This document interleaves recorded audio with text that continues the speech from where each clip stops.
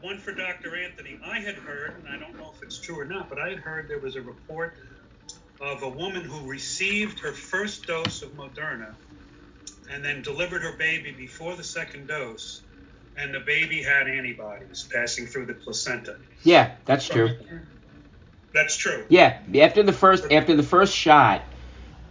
So let's make believe you get the first shot, and for some reason you just don't want to get the second one. You are 85% protected. So your antibody response in the first shot, and I saw this because we were drawing blood on the people in my practice and in my clinics every 2 weeks after they got the first and the second shots to see what the antibody response was. Uh-huh. After the first shot, within 2 weeks, people mounted an antibody response. It wasn't huge, but it was enough that it would protect you. That if you did get exposed to this virus, that either you wouldn't get it or you'd be minimally symptomatic. After the first shot, though, the antibody response dropped very quickly. Now, because again, they really didn't have the information, 6 months ago about what was going on with vaccines and everything else. What they say now is that really the longer you wait for the second shot, the better off you are. So initially we were telling people within 2 to 4 weeks, but now they're saying if you let it go for even longer, it's a better option. Wow. It doesn't matter, but after the second shot, what happens is 2 weeks after, the antibody response is fairly robust, and then it trails off slower than it does after the first shot. So making you almost 95 to 100% protected. What we don't know is 6 months after what happens, which is why now they're contemplating, giving booster shots. You're right, for the Johnson and Johnson and Moderna and Pfizer. So we don't know yet. It's still up in the air, and but yeah, for sure that if someone has the first shot, the baby's born, without a doubt they're going to have antibodies. All right. Very helpful, Anthony. Thank you for that. Sure. Thank you. You're welcome. Very good. All right. So here we are, session 9. And as you see on the screen, we're narrowing down now. And so we're talking about, for the first time, a specific ministry. And you're going to see threads of everything we talked about from session 1 woven into subsequent sessions. And let us just start with prayer so we can forget about everything we left behind, what we'll go back to. And as always, be present to each other, be present to the course material, praying for those who need prayer, those who are ill, certainly, and those who have died. We keep all of that in mind as we come together tonight. And the prayer that I've chosen actually comes from a resource that we're going to discuss. But it's a prayer for catechists, because as you will learn tonight, we're all catechists, from the bishop on down. So let us pray. God, our Father, you have called us into your service to help others to know you and to learn how to receive your infinite love. Give us the grace to know this love in our own lives, so that we may bear witness to you and speak well of you. We ask this in the name of your only Son, our Lord Jesus Christ. Amen. Amen. So before we get into our topic, just a few announcements. The bad news is I didn't finish grading all of your integration papers because I was sick from the vaccine. So I lost some time. I started, but you'll have them back probably by before next class, for sure. All right, I did a few of them, but thank you for that, and thank you for your patience. This is the first time I missed my week turnaround. That's something that I like, but couldn't be helped because there's 10,000 other things going on as well. The second thing, and I had planned to speak about it, but it came up as a question, is about the final exam. Let me just get my syllabus. Give me a moment. Just to give a little heads up and review of my expectations. You do still have one more integration paper that's due eventually.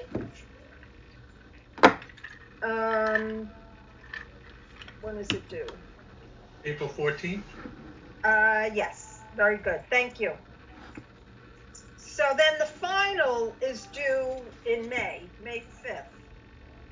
And we won't have class that night.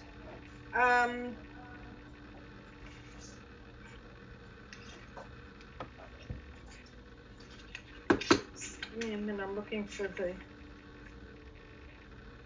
Okay, here we go. All right. I know that it's on your syllabus. Here it is. Okay, so the final assessment is a practicum. I did have it on your syllabus, didn't I? Or did I just talk about it? No, it was on the syllabus. Yeah, I'm looking for it. Bear with me. Integration paper. I thought it was. I can't find it. All right, let's see.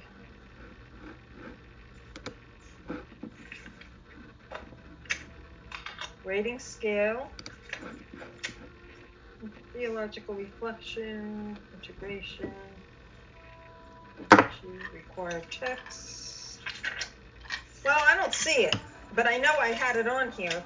The only thing that's there is just the date it's due, May 5th. Yeah, I thought I had it in the body. I never saw it. Okay, huh. Oh, here it is.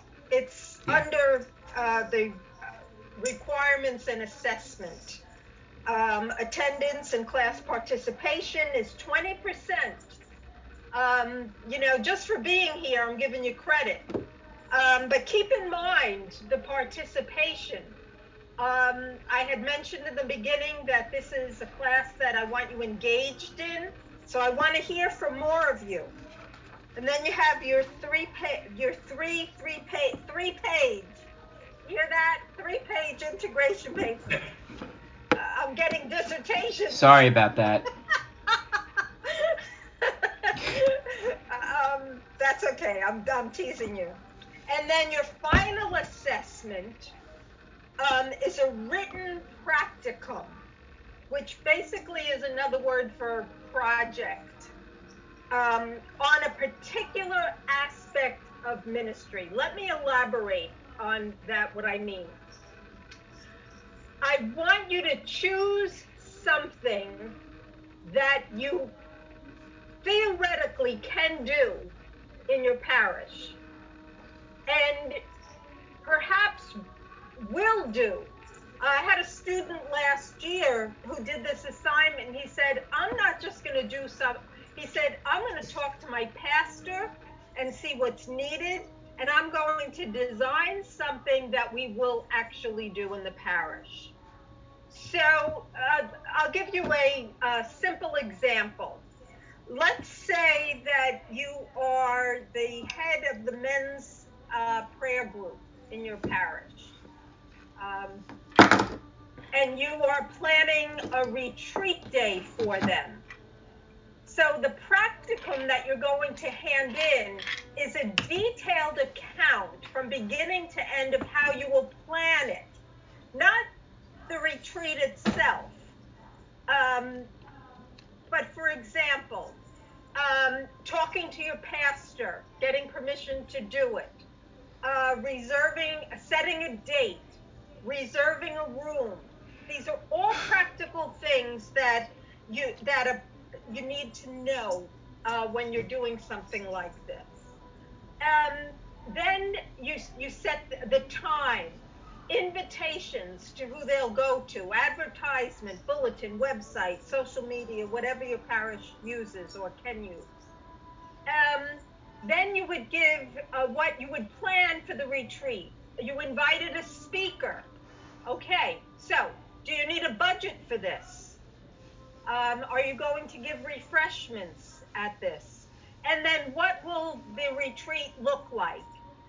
Will it start at 9 a.m. in the morning with prayer, and then have a presentation, and then maybe lunch or light refreshments, another presentation, prayer, etc. So that's what I'm looking for. Does that make sense? But it can be, that's just an example. It can be anything. You don't have a mission statement in your parish. You're going to make a plan. How am I going to facilitate proposing that we formulate a mission statement in our parish?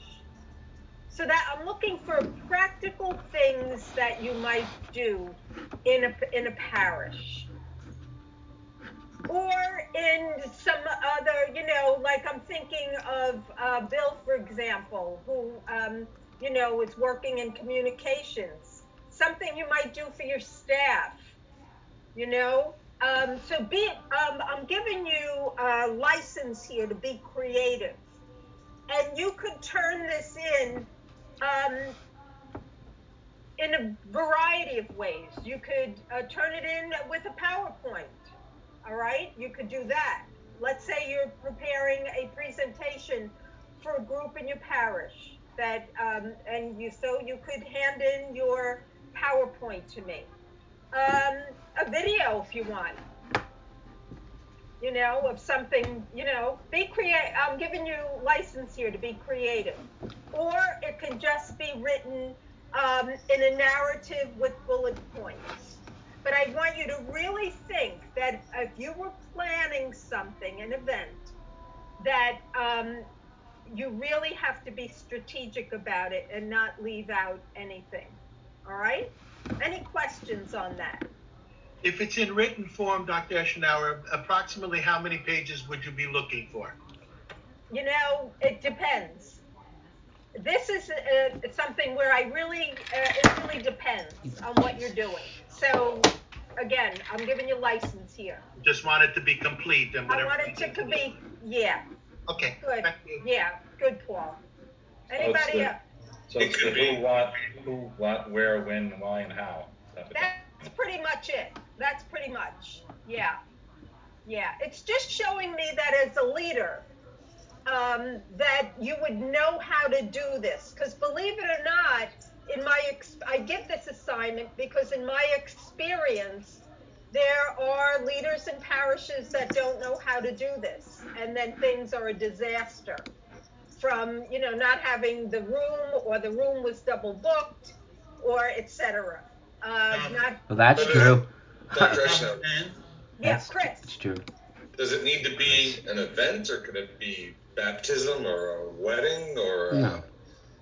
what? As deacons, there's a lot we can do. That's a good question. I've never had anybody ask that question. There's just a lot of planning around a wedding. There's a lot of planning around Stop. Yeah. Stop. Well, with the wedding, it depends. Stop. If you're the person that meets with the couple. I don't know. Or the pre-Cana person. That's I would consider that a ministry and an event. A ministerial event.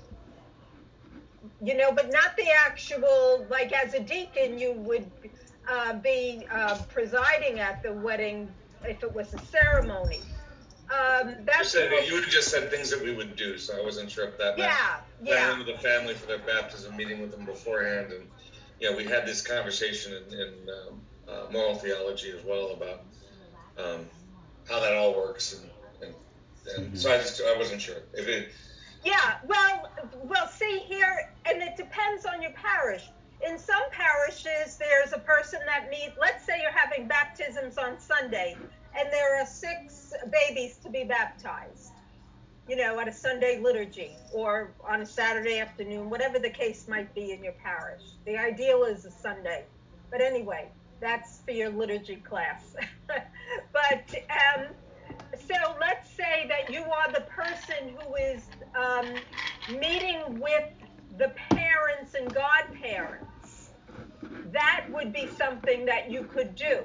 How does that event, that's an event, an evening of catechetical instruction for these parents and godparents. So, Chris, that would be something that would be appropriate, but not the baptism itself, because that would be the liturgy. But the liturgical catechesis that comes before, if you could do that for your final. Make sense? Yes. Now somebody else had a question.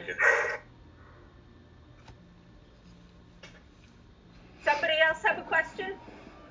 I did, but you answered when you said. Oh, okay, very good. I'm glad. Okay. All right. So, along the way, you have time. You have a little over a month, and you have to do your 3rd paper as well. Along the way, if you have any questions, you save them for class, or please feel free to send me an email anytime. Okay? We're good? Yes. It can be a social event also, like Yeah. I used year before to do a marriage encounter for those who are married but not by the church, and we try to bring them to the church with a social event. Is that possible too? Yes, it is. Absolutely. Yes. All right. Very good. Yes. Thank you. Okay. All right. So if you think of anything else before class is over or after the break, we can also discuss. Dr. Eschenauer? Yes. Can I just make a quick comment? Absolutely. Not to belabor the virus thing, but yeah. I was approved to by the CDC to perform rapid COVID testing, 15-minute test to tell you positive, negative, infective, or not infective. And I just wanted to I know Deacon Frank let everybody in the Deacon program know, but I wanted to let the guys in Bridgeport know, or the seminary, anyone in the seminary, that if they needed testing, I could do it for them free of charge. It's a 15-minute test. It's very sensitive and specific, and I'd be happy to help anyone out if they need that. And if I were to bring this to Father Cleary, who's in charge of all this, where would they have to go? They wouldn't have to go anywhere. I can come to them. The analyzer is portable, so I bring it I do it at my parish on Sundays and Tuesdays. Okay. All right. I will send an email on to Father Cleary, and I'll copy you, and it's up to him. Yeah, okay? No problem. Perfect. Thank you for that. Okay. All right. Okay, so are we ready for catechetical ministry? I think that anybody that I teach a course on catechetical ministry as an elective, and people sometimes are very surprised to hear what they hear. So fasten your seatbelts. Okay. So the goal for tonight, and as I said, we're narrowing down. Everything so far has been more broad topics that really are the backdrop to every ministry. And as you see on your syllabus, I've selected various, but certainly not all ministries to talk about and to present to you in relationship to the vision of the church. Okay? So the goal is to provide you with an overview of catechetical ministry. As I said, I teach this as a 14-week elective course. So it is really an overview of what I think is important for any parish minister or Catholic person to know this stuff, particularly anybody in ministry or will be in ministry. I'm going to give you some recent history on this ministry, and I will introduce you to documents that give the rationale for best practices for catechesis. And then, in addition to that, I'm going to do a little thing about the language we use. This is really important. I made this, just as an aside, a little footnote. I made this comment on some of your papers. I'll give you an example. Eucharistic minister is not the proper language. It's extraordinary minister of Holy Communion. Language is important. Language gives meaning.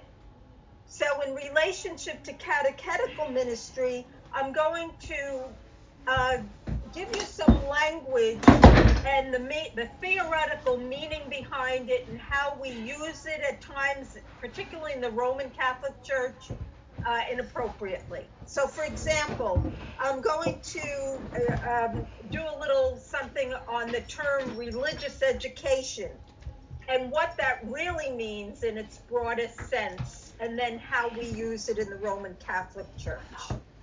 All right, so this is basically the outline of what we'll do, an overview, some history documents, and best practices. So feel free to ask questions or give comments.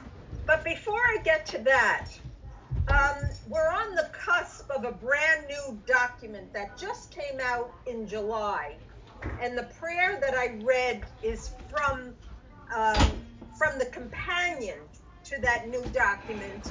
But by way of introducing you to this overview, I pulled out 2 quotes from this book that's called The Companion to the Directory for Catechesis. And at the end of tonight, I'm going to introduce you to the actual directory that came out in 2020. It's a revision.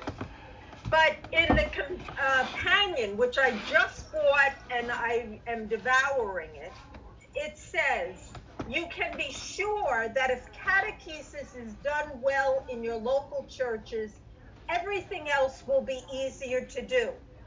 And that's, they're quoting John Paul II in his exhortation on catechesis in our time, Catechesi Tradendae, from 1979.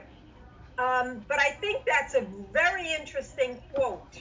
And I read John Paul's document years ago, and I didn't pick up on that line. You can be sure that if catechesis is done well in your local churches, everything else will be easier to do. You know, internalize that. That's amazing. And I think I would have to agree with St. John Paul II. The other thing that the authors of this companion, and this companion, it's like a compendium or a commentary, an explanation on the actual document. They say catechesis anchors us in the central truths we need to know and understand in order to live the Christian life. This is the line that I want you all to hear. It is therefore central to the church's pastoral ministry. That's important, because I think that I'm assuming that when we hear catechetical ministry, we're thinking what we do for children, religious education, or CCD. Wait till I talk about that a little later on. For children.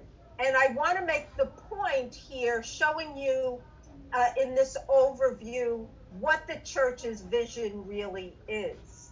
But I think this is really interesting that it is central to the church's pastoral ministry. Because I think as you will see as we move forward, there's a catechetical element to all ministry. And that's what that line To me, that's what it means. All right? But more about that document toward the end of the session tonight. All right?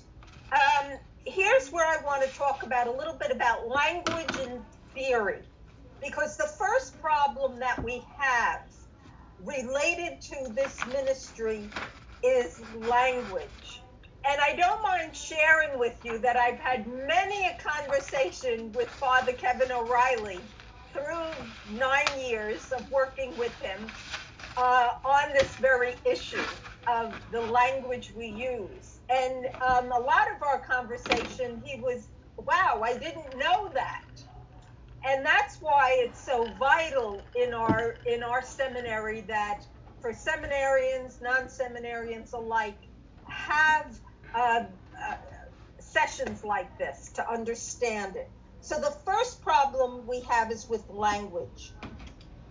In the Roman Catholic Church, for example, we reduce the term religious education.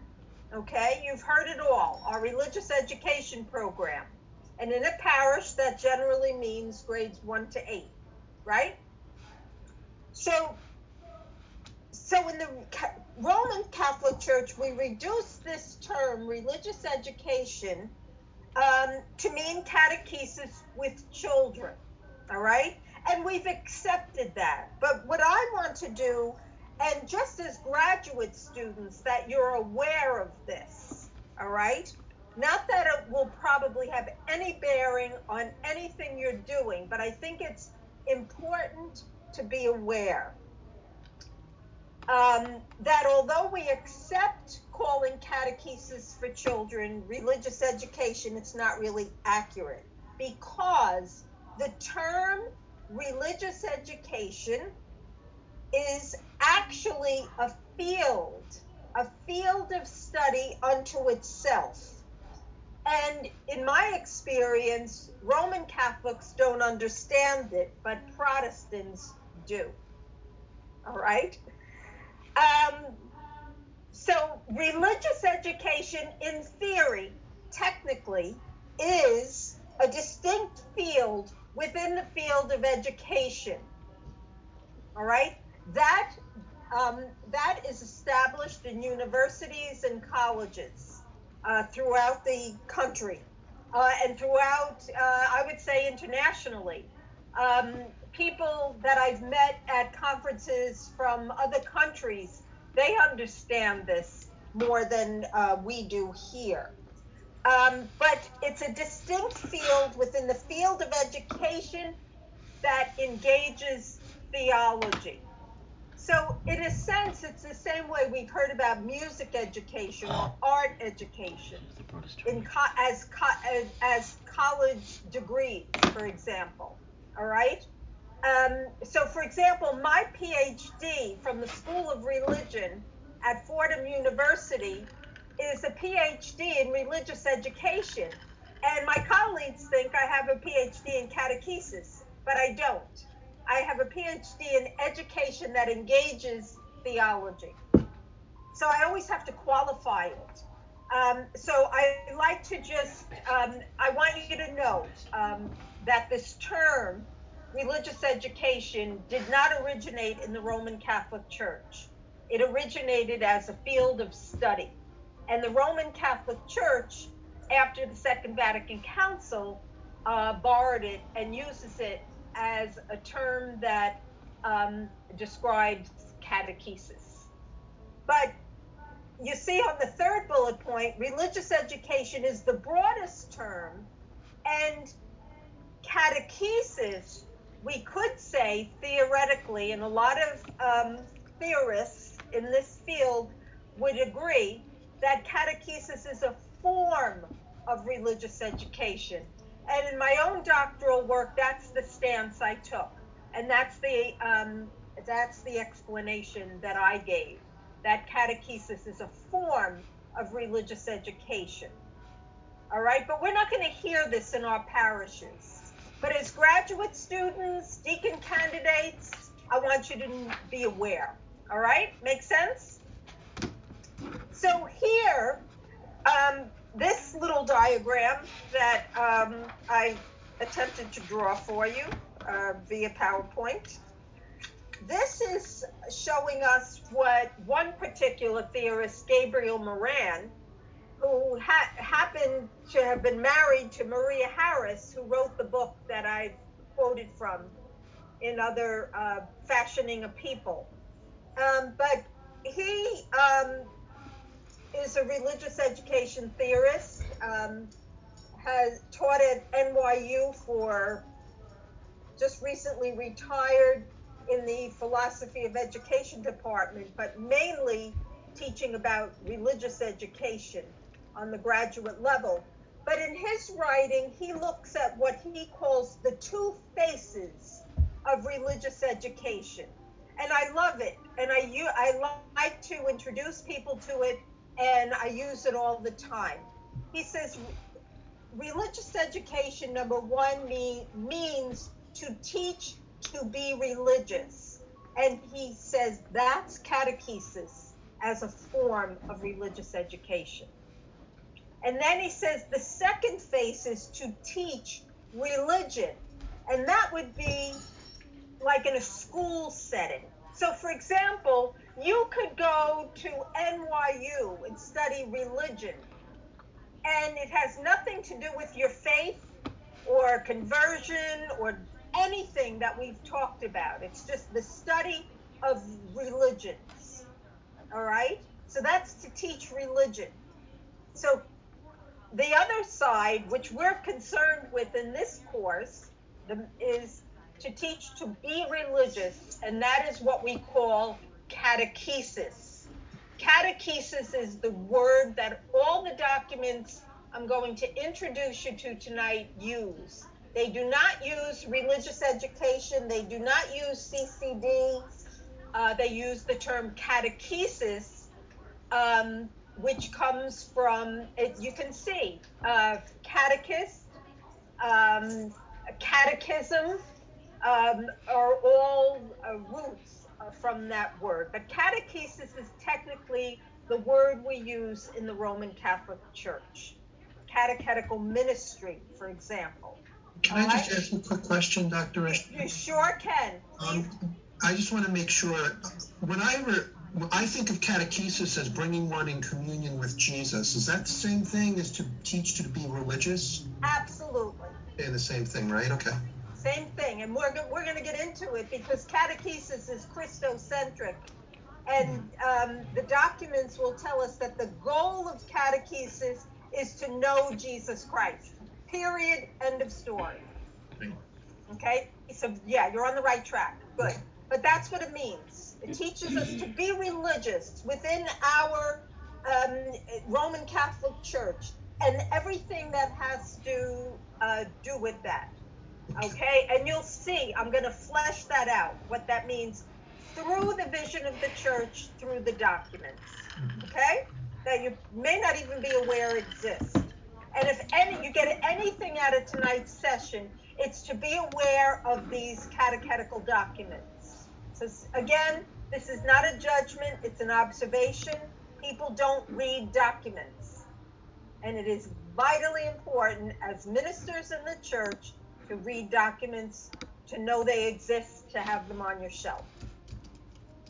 So as a form of religious education, catechesis is Catholic or Christian religious education. That's another way that some writers flesh it out. Or what I like to call, in fact, I call my electives that I teach, the educational ministry of the church. Because as you see, we're going to look at the word education and what that means. That when we talk about catechesis, it is educational ministry. All right, but we need to look at, we will shortly, what education means. Because we think education, we think classroom and all of that. But we'll get on to that. All right? Okay, so catechesis, all right? It's interest. This is what it's about. It nurtures faith. Okay? It's nurturing. This is educational language. When you study education systematically, it's very interesting the language they use, but one of them is nurture. So catechesis as educational ministry nurtures faith. It develops faith. In other words, it helps one's faith grow or be nourished. It solidifies a religious identity, which is one of the biggest complaints that I used to hear when I was in pastoral ministry is that nobody has a Catholic identity anymore. You know, our children don't have that. Our young people don't have that. Well, catechesis really does help us to solidify that religious identity. I used to tell parents, make sure your children know that they are baptized in the Catholic Church, that their parish is the parish of St. Agnes. You know, give them that identity, that this is the church we go to and we belong to. This is our parish community. Give them that identity. We have to teach it because it's not something in our secular world that comes naturally. There was a time way back when, we're probably all too young even to remember this, but where everybody was Catholic and everybody on the block went to this church and went to Mass on Sunday. There was a strong Catholic identity. We don't find that in the time that we live in. So we need to teach it to those who are entrusted to our pastoral care. Catechesis builds up the church. All right, we have catechesis towards baptism, for example, as Chris was mentioning before. Catechesis is to initiate into the church, whether it's through infant baptism or through the rite of Christian initiation of adults as well. But catechesis is involved in all of that. And as I mentioned before, and I have it here at the bottom of the screen, highlighted in red, there's a catechetical dimension to all ministry. Whatever ministry you are involved in, all of these things, I would say, it includes. Okay? Nurturing faith, developing faith, solidifying that identity, building up the church, etc., is part of everything that we do. So the other thing, and this is kind of involved with that whole language issue, is to understand education in its broadest and deepest sense. And I put this here because I refer to catechesis as the educational ministry of the church. So we have to look at that word education and what it means in its deepest sense. Because it gets domesticated, we reduce it to mean a teacher in a classroom with children, or me here via Zoom with all of you out there. But as you can see on the bullet point, education includes, but it's not limited to the classroom. All right, education takes place in other settings. All right, technically, education, as we're going to learn to understand it, takes place when we're at liturgy. Okay, liturgical catechesis, education toward the liturgy, from the liturgy, in the liturgy, and from the liturgy. So it includes, but it's not limited to the classroom. This is important because catechesis, and I teach this in my class on the RCIA with the seminarians. I tell them that people are being catechized, all right, educated in faith when they go to the parish picnic, for example. All right? So that's important. In other words, as Maria Harris, her language is, the activity, the curriculum, if you will, is everything that happens in the parish. Remember that? I brought that up a couple of times. That's what we're getting at here.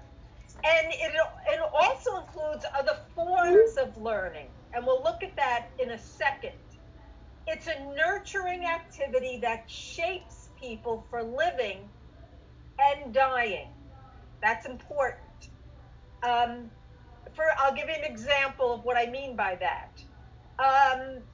My doctoral dissertation, I'm looking at it, the title is, now remember, my PhD is in education that engages theology, and I use liturgy because liturgy was my specialization in my master's. So my title is The Paschal Triduum, a Roman Catholic way of teaching how to live and how to die. So, education, according to my thesis in that work, is that the Triduum is a nurturing activity that shapes people for living and dying. All right? Education is a process. That's important. That word is going to be important, especially when we move on in this course. That leads toward a meaningful way of life. And it's ongoing. It never ends. It never ends. It helps obtain good character, awareness, and inspires responsibility.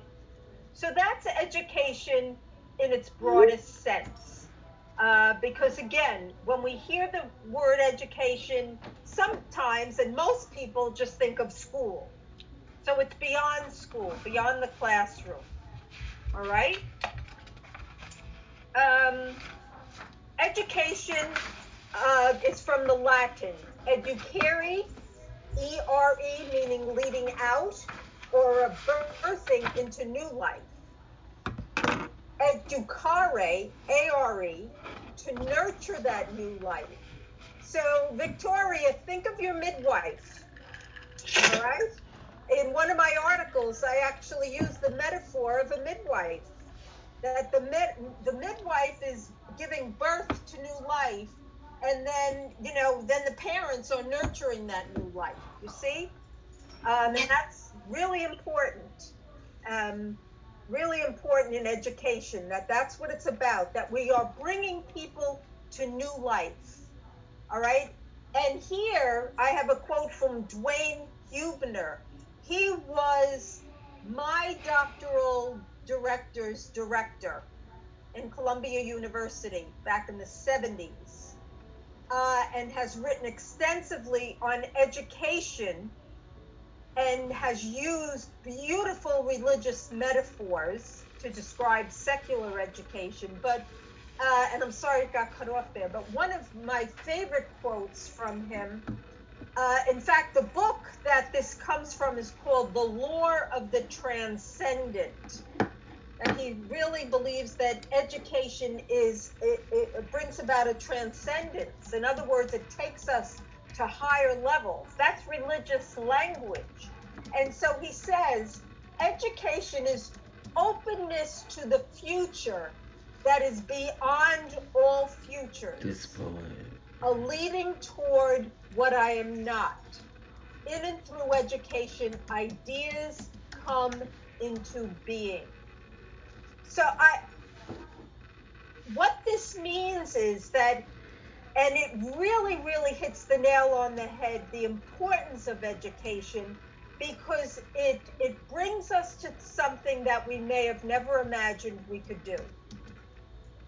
Learning does that for us. And I've said this to students, you've probably heard me say, with every course you take, you are beyond the place where you were a few months ago or a few years ago. And if you're involved with, let's say, teaching kids or young people or adults, with every course you take, you're going to be that much better at what you do for them and what you can teach them. You see? So education is that openness to the something more that we may have never imagined that we could be, or something that we could ever do. So education is vitally important. But we have to remember that education is not limited to the classroom. It includes the classroom, but it's not limited. So here's just a few resources where some of this information is taken from. These are 2 books showing how the act of teaching and the act of teaching reflecting on a basic human act. This book is brand new, and it's the revision of this. And they're both written by Gabriel Moran, who I mentioned. This is like his 30th book that he's written in his lifetime. But he uses this really interesting concept in his writing. He uses these life forms to describe education as beyond the classroom. And he uses family, then classroom. He uses job and leisure. And this is what he calls life forms. And he says that these forms exist in relationship to each other. And family unites to community. Because in the family is where we first are educated. And that's the premise of this book, where he puts a mother and a baby. Because I only just started to read this, but he is saying that this is the first basic human act of teaching, the mother with her baby. So that's for you, Victoria. You're going to be your baby's first teacher. Thank you. Okay? And that's the point he's getting at, that we learn first in family, and family then leads to and unites with community, the neighborhood, the parish community. Classroom is another form, and that leads to knowledge. And then he goes on, because he's looking at a lifespan here of education. And he talks about our jobs, our positions, that our jobs educate us. We're educated in and through our jobs. And so work is educative. I actually was on a dissertation committee 2 years ago where a doctoral student at Fordham wrote his dissertation on work, on the theology of work and work as education. It was fascinating. And then this whole idea of leisure and wisdom. This goes with old age, perhaps, retirement, that we still are learning. And it's the whole idea of the older people in our society have this wisdom. You see, so the leisure is united with wisdom. But he says that all of these forms are in relationship to each other, and that each form is important during particular times of our lives, but each continue to be a part of the dynamic of our whole life. So, for example, we might be here, in the leisure of our life, but family never leaves us. Okay? Classroom never leaves us. It's still part of us. What we did in our jobs never leaves us. It's still part of us. So this is all he's describing as education that is just part of the dynamic of whole life and nourishes our vision for a lifetime. In other words, he says, when life is enriched, education takes place. That's very rich. And that's education at its deepest meaning. And education is ongoing transformation. So, as you're journeying through your education at St. Joseph's, think about that. Journal about it, pray about it, how you have been transformed from the first day you took your first course, with Father O'Neill. I think most of you all took that course. Maybe not Stephen Nyer, but I know he's had some other introductory courses. I have Father O'Neill Yeah, he was awesome. He was okay, very good. Oh, for Eastern traditions, yeah. He's my Tuesday night. Oh, well, yes. Very good. For intro to theology, he was the best. Yeah, see? Everybody is so fond of him. The best. That's great. I'm so happy to hear that. So, yes, go ahead. Can you please repeat the sentence, when life is enriched? Oh, sure. When life is enriched, education takes place. All right? So, Victoria, I hope you don't mind, but you are, as an expectant mother, you have a whole new form of education going on for the past 8 months. You see? Yes. That's what Gabriel Moran is getting at here. This education in practically every facet of our lives teaches us, educates us. And that's what I want to get at here, that education is beyond the classroom. It includes, certainly as a teacher, I don't want to preclude the classroom. I love the classroom. But education takes place in other ways.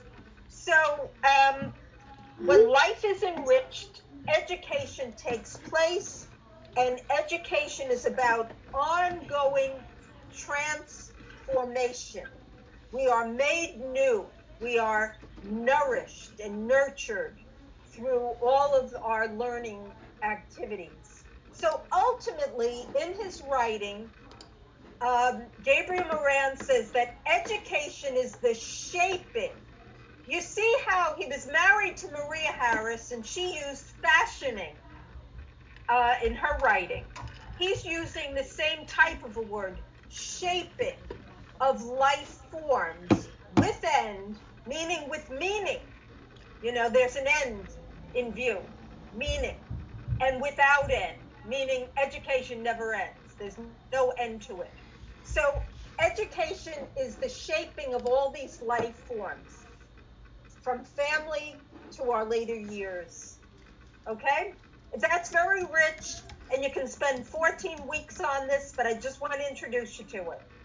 Because as we talk about the educational ministry of the church, we got to get beyond the classroom. Okay?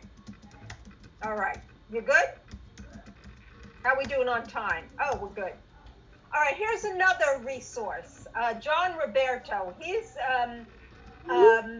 very big on adult learning and the concept of lifelong learning. I've heard him speak. He's done a lot of work. This is one of his books, Becoming a Church of Lifelong Learners. After the Second Vatican Council, as we move forward in a little while and look at the documents that came out of that time, there was a broadened understanding of what educational ministry of the church should look like, because it was very narrowly looked at as religious education for children. And here, in his work, he is talking about, no, catechesis is lifelong. So here's just a quote from this particular book. And he says that educational ministry is in the midst of a paradigm shift. We're still there. In other words, we're in the midst of renewal still with catechesis. Every document that I've read from the 1971 on calls for renewal in catechesis, and quite frankly, I haven't seen it yet in most places, okay? And I say that because I was involved in catechetical ministry for over 20 years. But he says, the new paradigm shift is lifelong, ecclesial faith formation, centered in the events of church life, engaging people of all generations in parish intergenerational learning, and nurturing faith at home throughout one's life cycle. He's basically saying this, a little differently. Okay? And the roots of this shift are in the early church. Okay? So when we talked about, for example, Maria Harris taking what she called curriculum in the church, and she talked about a variety of things, liturgy, service, proclamation of the word, but she goes back to Acts of the Apostles. So what we're talking about here, and you'll see that the vision of the church regarding catechesis or its educational ministry does go back to our roots in the early church. Okay? All right. So catechesis then is an educational process. Notice I'm not using the word program. We overuse the word program in the Roman Catholic Church. Everything's a program. Process is more accurate. Programs have beginning and ends. Process is ongoing. Okay? Mm-hmm. Catechesis is transmission of a way of life. That's really important. Okay? And the overarching framework for this process is evangelization. And we talked about evangelization before. You see, remember I said you're going to see threads of everything we talked about coming out each week as we look at individual ministries. Okay? So, before the break, I'm gonna what's a bombshell. I'm gonna throw a bombshell. All right, the continued use of CCD, and you see I have a frown. All right, I've heard you use it. You've used it in your writing. It's rampant in many dioceses, and it is inappropriate language, and we have to work hard to get rid of it. I did it in Rockville Center.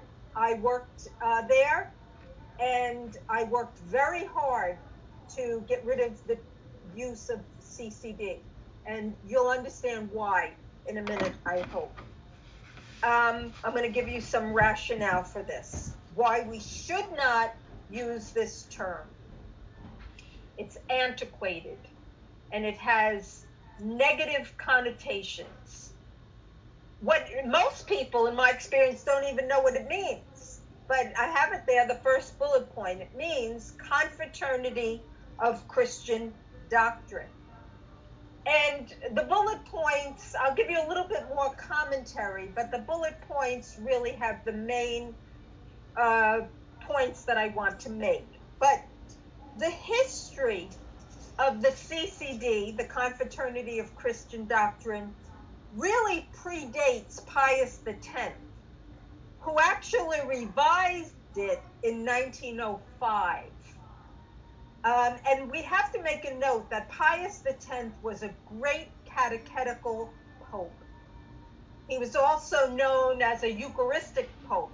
You may or may not know, you'll learn if you haven't taken liturgy, but he was the one who lowered the age for the reception of First Communion in 1910 to the age of reason, which is about 7. It used to be that it was celebrated between like 12, 13, 14, prior to that. But he was, for our purposes, he was known as a great catechetical pope. He was very concerned with the educational ministry of the church. However, so he revived this. The CCD goes back to the 16th century with St. Charles Borromeo. And it was actually a lay movement. It was a form of Catholic action or a missionary initiative that spread through primarily rural and poor areas where there was not good education going on in general. So it was associated with the illiterate, okay? In 1934, it became a national organization in Washington, D.C., in the United States. And it's during this time bishops actually found it impossible to teach children if the adults were not interested. And that's something we need to take heart today. Their vision for catechesis was that it would be a community activity. And the CCD was a year-round, total religious education program meant to foster values and identity. So it was a good thing in its time. It was a valuable thing in its time. And even then, there was friction with schools, and in large dioceses, we had 2 offices set up. We had a CCD and a school office. So it was, and you'll see, or I'll make clear to you, that with the renewal of what we have after the Second Vatican Council is to make catechesis the umbrella for no matter where anybody goes to school. It's a parish activity, whether somebody goes to the parochial school or not. Catechesis is taking place. So in 1975, this National Center for Religious Education CCD, that's your 4th bullet point, was abolished. And what took over was the National Catholic Educational Association, the NCEA. Some of you might have heard of that. Very vibrant organization. And it's an organization that that deals with both Catholic education, meaning in parochial schools, and catechetical programs in our parish. Okay? So that's a little bit of history, and the point, not to belabor it, is that I want you to be aware that in our parishes, we should not be calling what we do catechetically CCD. And if you do in your parish, it's something that you need to bring to the attention of a pastor and write articles about it and train people. This is not the language. And I would say in New York, the Office of Faith Formation would agree with that. But it's rampant everywhere.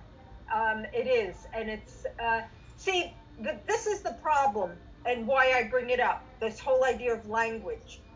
Language gives meaning to what we do. And what we are doing is not CCD, what I described to you. That's not what we're doing anymore. What we're doing is catechesis, which is formation in faith.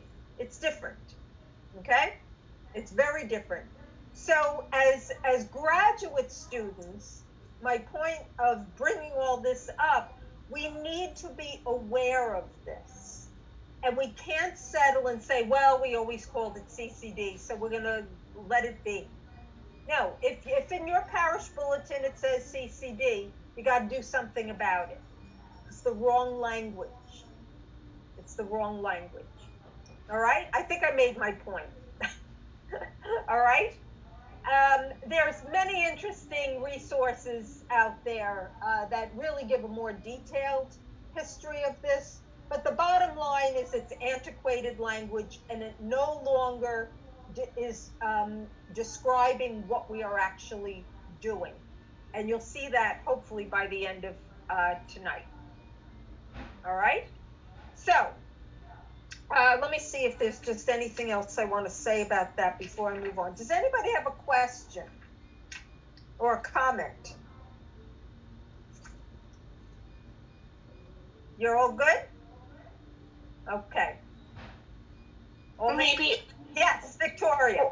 When it comes to language, Dr. Eisenhower, so let's say, I would say like I was a CCD teacher. So if now I would say I'm a catechesis teacher. You would say you're a catechist. Catechist. Oh my gosh. Thank you. Got it. Yeah. You're a catechist. Okay. Yeah. See, this is language. I think in a couple of your papers I corrected it. Somebody, I can't remember, somebody said, like I teach RCIA. or I'm an RCIA teacher. No, you're not. That doesn't even make sense. Somebody can be a catechist for the RCIA process. All right, but if you teach, if you're teaching religion in your parish community, you are a catechist. Yeah, you don't teach catechism, or that's not the right language. You're a catechist. And that's the language of all of these documents we're going to look at. Okay? And see, this is the problem. With all due respect, the folks that are the leaders of these ministries most don't know this, because they don't have the education behind them in most cases. And this wasn't the case 30 years ago.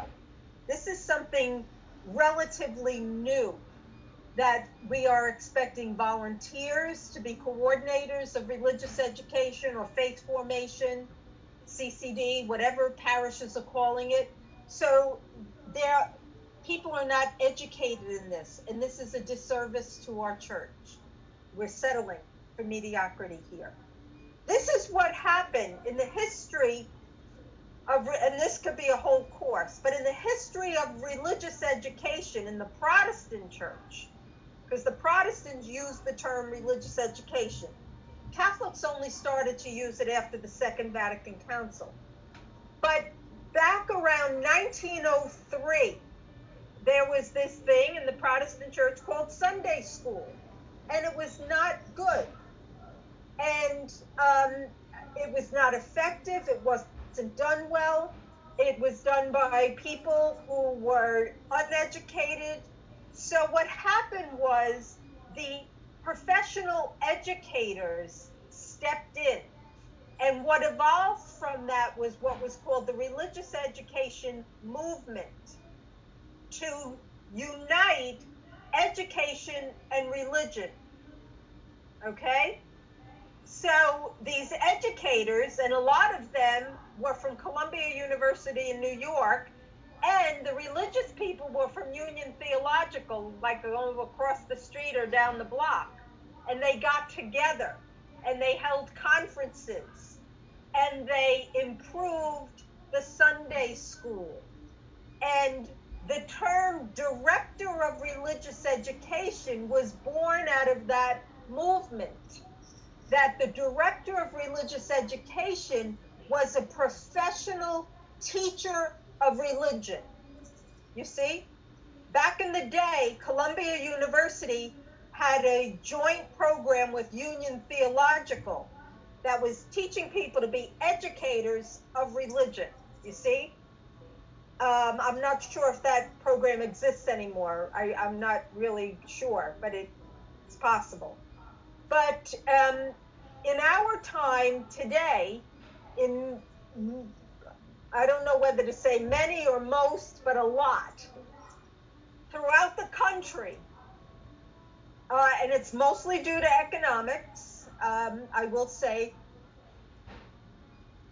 volunteers are expected to direct, coordinate catechetical programs. It is not the right thing. It's not the right thing. And it's not what the church calls for in these documents that I'm going to walk you through. I'm being pretty hard here, and I can be, because this for so many years was my field, and now I teach it, but it's a mistake on the church's part.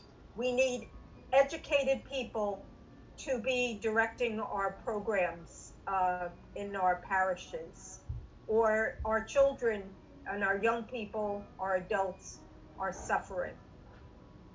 And I've had the conversation. I've worked with 5 different bishops, and I would all hear them say, well, the kids don't know anything, when they would go for confirmations. And one day at lunch, I basically said, well, Bishop, the problem is, you're absolutely right, but the problem is the people that are teaching and directing the programs don't know it.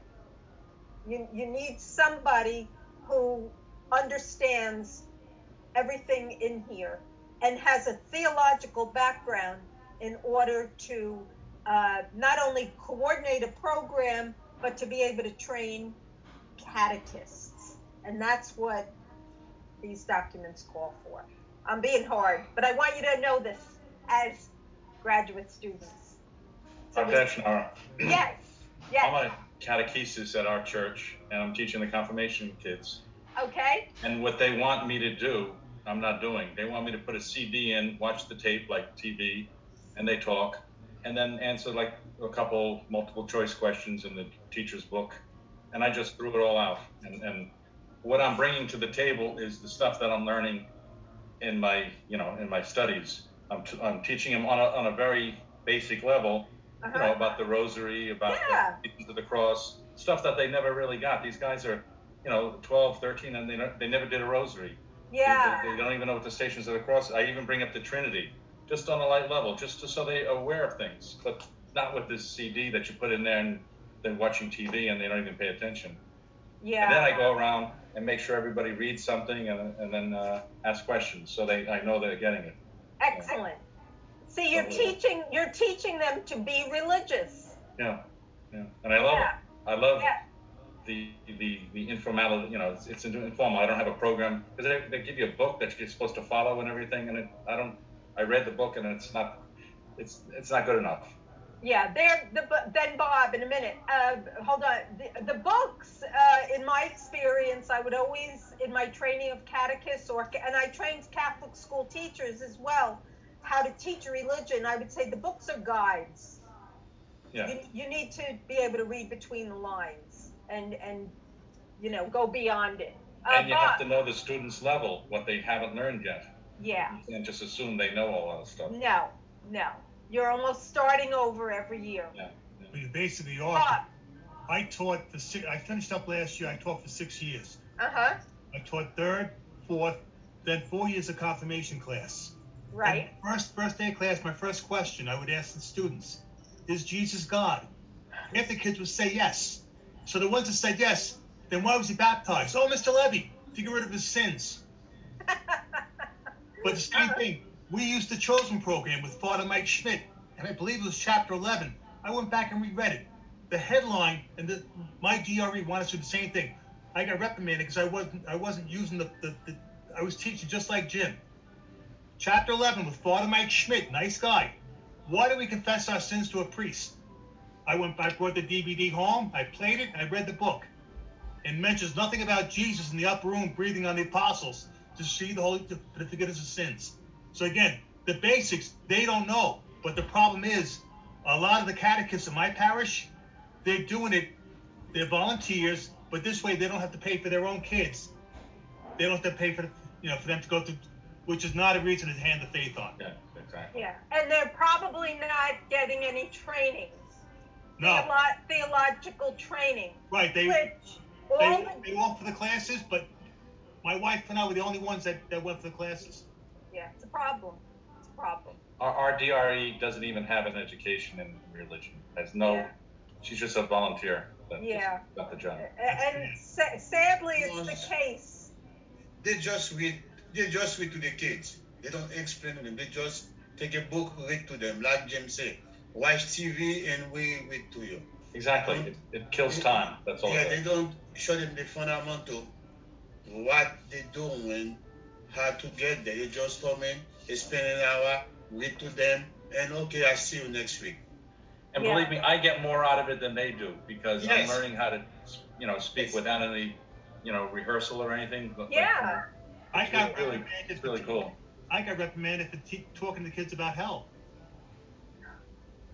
And I explained to the students that Jesus spoke more about hell than he did about heaven. Yeah. So after that, I didn't talk to him about hell. I would grab one of the students and say, here, can you read number 1035 from the Catechism? And number 1035 says, the church teaches that those souls that die in a state of mortal sin descend into hell for all eternity. Because hell is a real place. And they're not going to learn it in liberal school down the street. No. And if they don't learn it now, they're never going to learn it. And Jim, you know what else is good? I would read them John Bosco's Vision of Hell. Dream. The first time I read it, it scared the bejesus out of me. If I were a DRE and I had Jim and Robert as my teachers, how am I supposed to have any kind of curriculum that I know that my teachers are following? So I respectfully disagree with their takes on teaching a class. Yeah, let me respond to that since I was a DRE. The problem is not with the curriculums, it's the people teaching from day one. That's the problem. Most of the curriculums out there are good, and it's all the information that Jim and Bob are talking about is in them. But from the time, if they're not being taught properly from the time they're in first grade, and now they get to 6th, 7th, and 8th, or whatever grade they're teaching, by then they should know.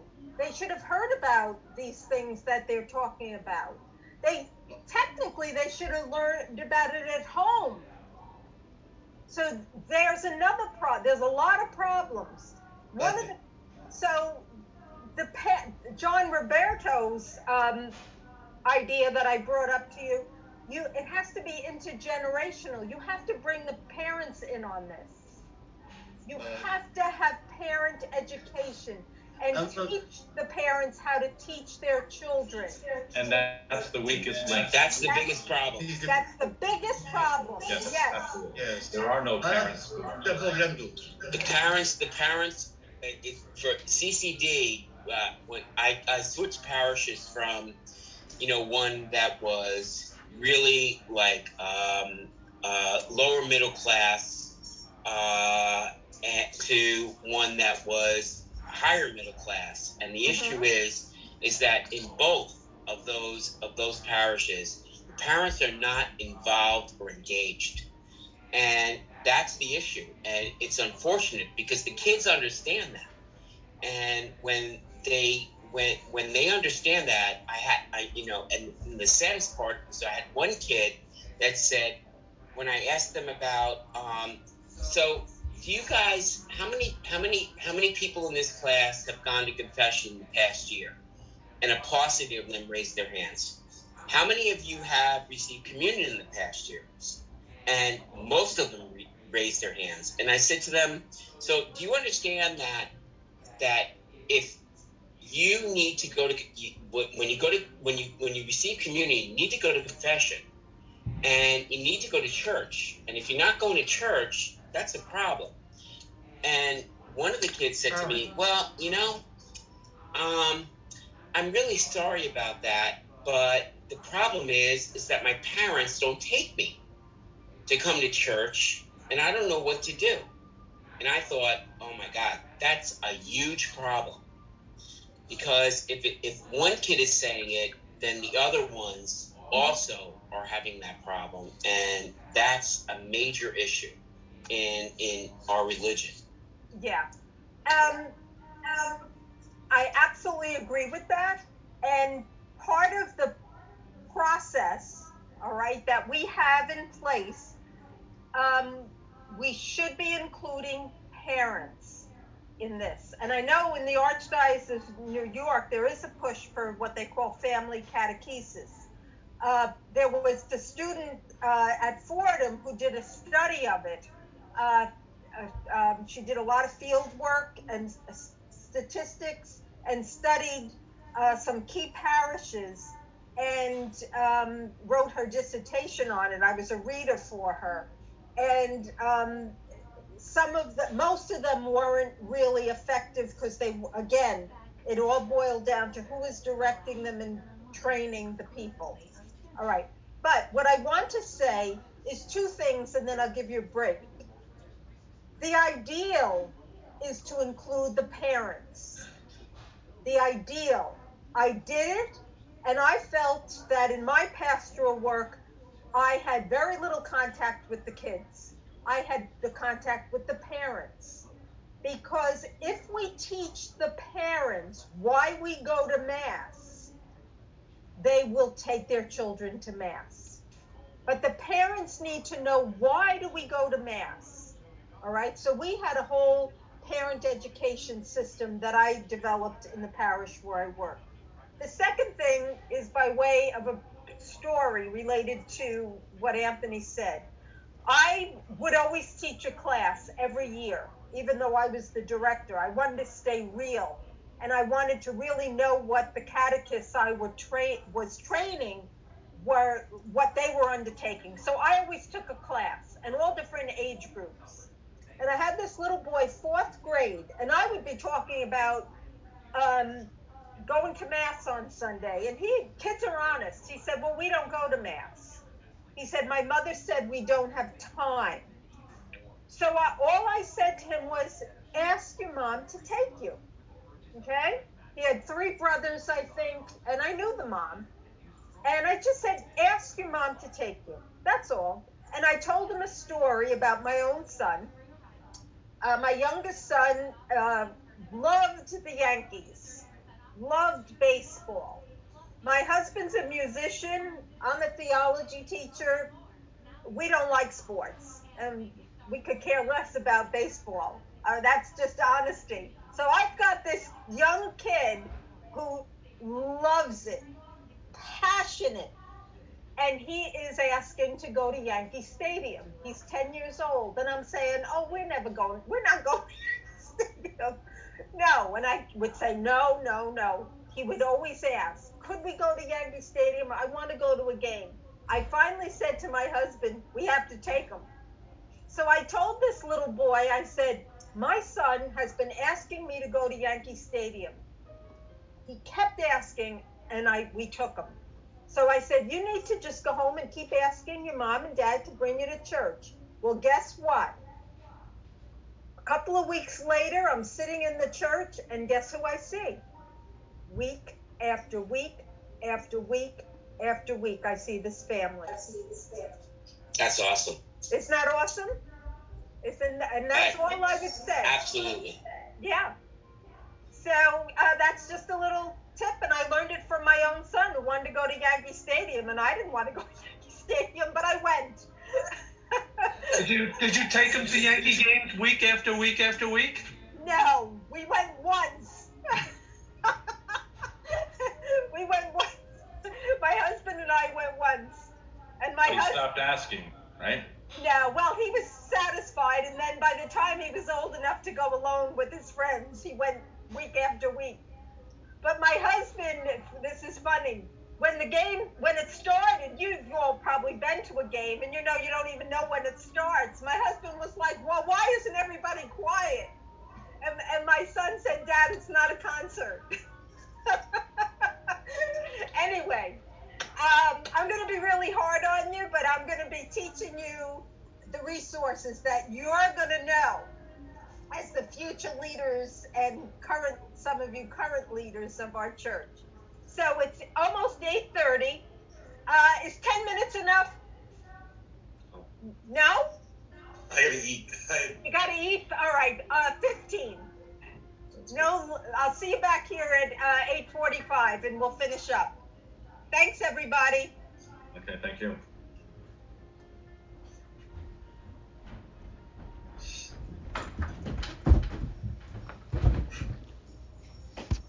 So what Stephen Morgante is describing is somebody who knows this and the formation of the catechist. It explains it in every one of these, how it is really mandatory, because a catechist is a ministry, a public ministry that is approved and commissioned by a bishop in a diocese. And they need to be formed initially and ongoing. Every document on catechesis calls for it, but it's not the reality. That is the biggest problem. The biggest problem. So it goes from who's directing the program to who's training the catechist. It's not about a warm body or anybody can do this. It shouldn't be that. It shouldn't be. And it was never meant to be that. And then the other part of the program is to be creative enough to figure out how do you involve the parents without it being a burden. I learned that. When I was in pastoral work, that I knew I wanted to involve parents, but I didn't want it to be, quote unquote, a burden to them. So less is more, in a sense, that I didn't require them to come every month for a session, but I designed a program around the liturgical year, that they came initially in September, the beginning of the school year, but then they came back for an evening in Advent. Then they came back for an evening in Lent, and we did good adult catechesis. So, for example, you have parents of children who are preparing to receive their first communion. You gather the parents, and we did a meeting on reconciliation and a meeting on the Eucharist. And we invited the parents to look at what do these sacraments mean in your life. And we had them reflect on it, and we gave them good catechesis of what it means to celebrate the sacrament of reconciliation. That was part one. Part two, what does the Eucharist mean in your life? Because the bottom line is they wanted their children to celebrate these sacraments, but we, in our most pastoral way, between me, the pastor, and the school principal, we had these parent education sessions that we helped the parents to look at their own lives of faith. And it was very successful. We worked for 20 years plus on it. And it was very successful because my feeling was when you reach the parent, you don't worry about the child. Because the parent is going to reinforce it, nourish it, nurture it, etc. But you have to, in our time, especially with the age groups of parents we're working at, they're often called the lost generation, that were in experimental times with catechesis. They didn't get good catechesis. So there's a lot of things that we need to teach them, but we have to find ways to invite them to come and not make it a burden to them. We have to look at our times of, people, two parent working, that kind of thing. But I mean, I did it it was done in two parishes that I'm familiar with, and I did it, and it was really successful because it was done it was the way it was done. But as we won't, if you were to read any one of these documents that I'm going to introduce you to, because I could spend 14 weeks on each one, but you would see, and people don't know this because of the lack of education on the part of catechetical people, adult education is supposed to be the center of catechetical ministry in a parish, not catechesis of children. Catechesis of children should exist, but adult catechesis is meant to be the center. How many of you have ever heard that? Nobody, right? Dean. Yeah. Question. Of course. Do the people in the catechetical department at 1011, do they understand this? Yeah. Okay.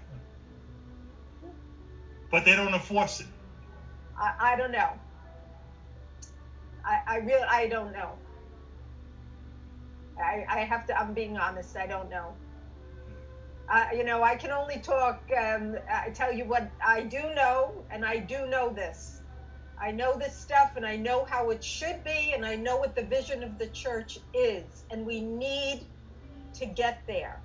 We need people like you all in this class to learn it, to know it, to be aware, and when you don't see it happening, you need to bring it to somebody's attention.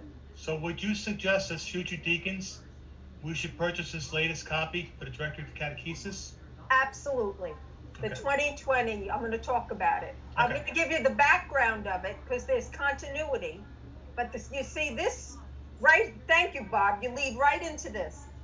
These three... I'll let you finish. I'll be quiet. I'll let you finish teaching the class then. These three directories that I'm going to introduce you to, there's continuity.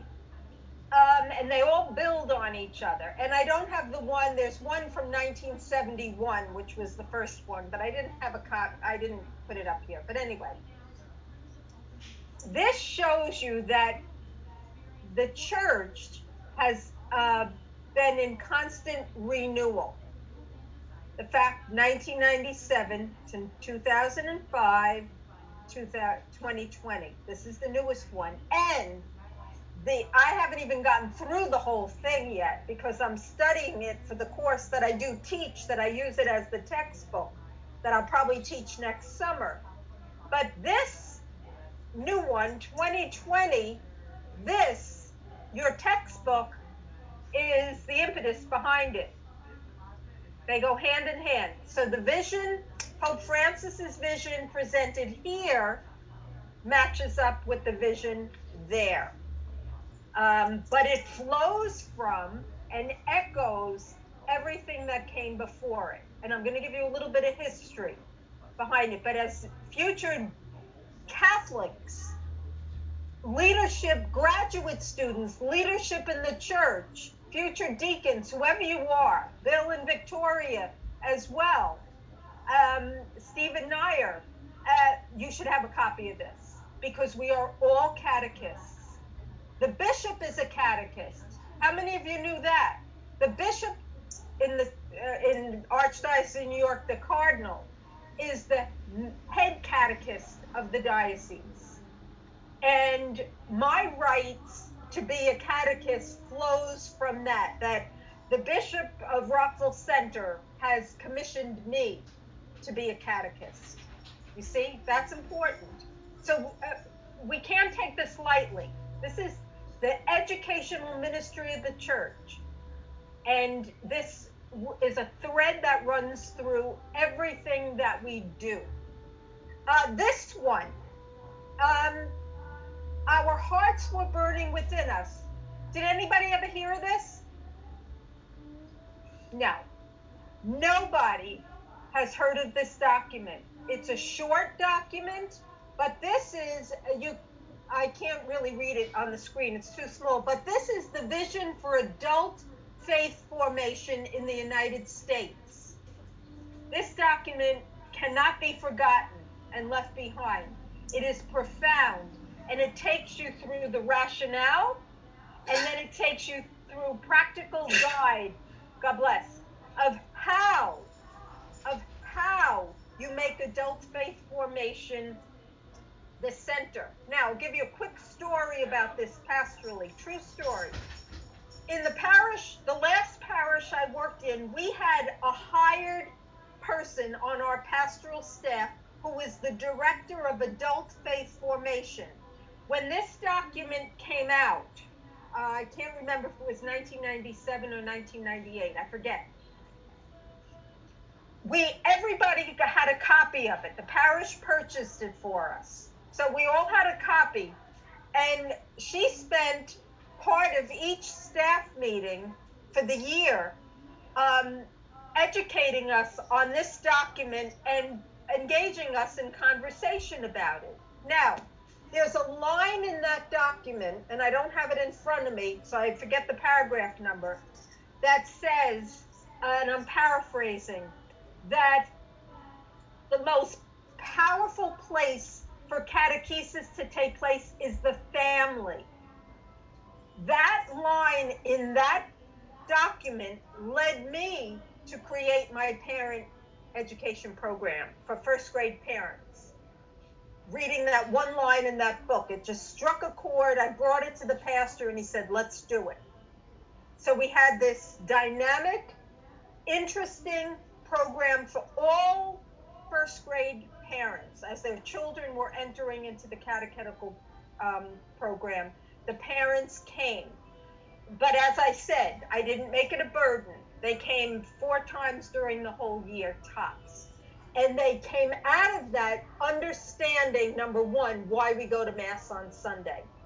Because I would tell them that I would just say, this program assumes Mass on Sunday because it's the most important thing we do as Catholic Christians.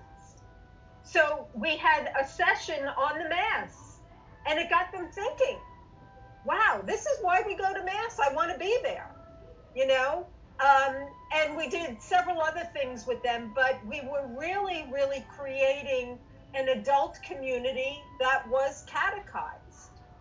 These are two other documents. Renewing the Vision is for youth and young adults, and Go and Make Disciples. So this is to make you aware of what's out there. I'm going to get more into the directories that you saw on the previous screen in a minute. I'm actually going to walk you through them. Hopefully, I think we'll have time. I just wanted to, there's a book that Liturgy Training Publications publishes that is one book with a lot of catechetical documents. I have it here on my shelf. But basically, I just want to show you, since 1971, post-Vatican II catechetical directories. And I'm going to give you the history of these in a minute. But here you'll see the 1971 General Catechetical Directory. General means it's from Rome and it's for the whole world. Okay? 1972 to teach as Jesus did. 1978 is Sharing the Light of Faith. That came out of the 1971 for use in the United States. 1979 that I mentioned before was John Paul II's exhortation on catechesis in our time. 1986, the challenge of adolescent catechesis. There's a real specialty, and I always admit I'm not a youth minister, I'm not good with teenagers, I've taught them, but there's a real specialty to it, and there's a document that addresses it. And then 1990, adult catechesis in the Christian community are older documents. But as I said, there's a continuity, and then this constant renewal is why we have the revisions. Okay? Now, here, just taking you through, here's the 1997 General Directory for the whole world. And it replaced the 1971. It updated it. And the history of this document is in 6 international study weeks that took place prior to the Second Vatican Council. That's interesting for people to know that in the, I think it was the late 50s into the 60s, they had these international catechetical weeks where this ministry was discussed. Because what was going on prior was a method called the catechism genre, which I have here. I have a catechism from 1929. I have the Baltimore catechisms that I grew up on till I was about in 6th grade, from 1949 and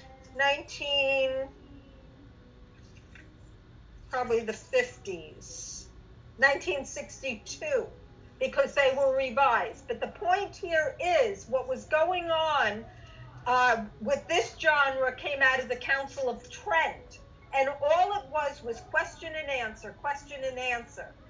And the thing was that in secular education, at this time, when these catechisms came out, that's how secular education, the methodology worked. But as we moved into the late 50s and 60s, into the 70s, education started to change. So religious education had to change as well. So these international study weeks were to look at this, to develop a new genre for catechesis. So they developed these directories that gave guidelines and principles that I'm going to show you in a moment. Okay. So, for example, here's the structure of the 1997 General Directory for Catechesis. There's an introduction in 5 parts. So here it is, right here. Catechesis in the Church's mission of evangelization. It's setting the context right there. That catechesis is in the Church's mission that involves evangelization. It talks about the gospel message. When I was in grammar school, and I was a little bit before Vatican II and then entered high school around the time of Vatican II, but we never learned scripture. It just wasn't part of. And now we're teaching 6th graders about the Old Testament. That's great. So, and the New Testament as well. The pedagogy of faith. Those to be catechized, it's everybody. Everybody. And they use the expression from womb to tomb. Everybody. It's lifelong, as we said before. And then it talks about catechesis in a particular church, because as we saw from our study of congregations, every church is different. The culture is different, and we have to adapt how we're teaching, not what we're teaching, how we're teaching in our particular cultures. Then, in 2005, we have the General Directory for Catechesis replaces the 1971 Sharing the Light of Faith. There is a concern that that we need the vision and a renewal of catechesis to be emphasized further. And the purpose is to provide fundamental theological and pastoral principles drawn for the Church's magisterium and apply them to pastoral activity.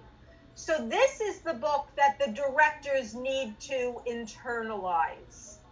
When I was a director in 2005, I worked in a parish.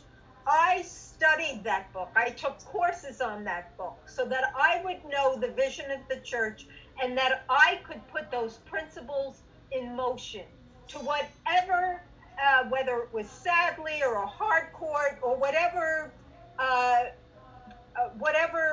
publication I would decide to use. It also gives you the criterion for choosing good publications, because there are some publications out there that are not good at all. I've done reviews on them. I've done rewrites on them for publishers, etc. So they offer guidelines. They set forth the nature, the purpose, the object, the tasks, the basic content, and methodologies for catechesis for our time. Okay? So, for example, what I showed you before, catechisms are content-orientated only. Directories are process-orientated. They are giving you a vision, and they are teaching those in charge the best methodologies of how to do this. Using, for example, the Catechism of the Catholic Church as a resource. And all of the publications to be approved for use, and bishops are supposed to keep an eye on what parishes are using. They must be in conformity with the Catechism of the Catholic Church. So it's interesting to see. I'm not familiar with this Chosen that you're looking at. Is it on the list of publications in conformity with the Catechism of the Catholic Church? Because if it's not, they're not supposed to be used. I don't think so. I love that show. It's literally a show, but it was made. It's not even fully Catholic. It's Christian. I love it, and I recommend that show to older people or adults who are already in faith. But I don't think it would be appropriate for teaching children. You're talking about Chosen, the book Chosen? Okay. Mm-hmm. I'll look into it. It's very, I love it, and I do feel like it's Holy Spirit inspired. Yeah. But it's not meant for catechism, no. No. Okay. I don't think it's appropriate for confirmation. Right, because not prepared for confirmation Well, whatsoever. and this is just an aside, technically, to prepare candidates for confirmation, we need to be reinforcing what their baptism means, because confirmation strengthens baptism. So they have to understand what it means to live out their baptism, and that's how you prepare candidates for confirmation. You read right from the catechism. It's everything you need in it. Yeah, They exactly. actually have chapters on it. Yeah. You know, that's what I would teach them. Yeah. So there's books out there that are based on what the catechism says, but age appropriately. There are confirmation programs out there.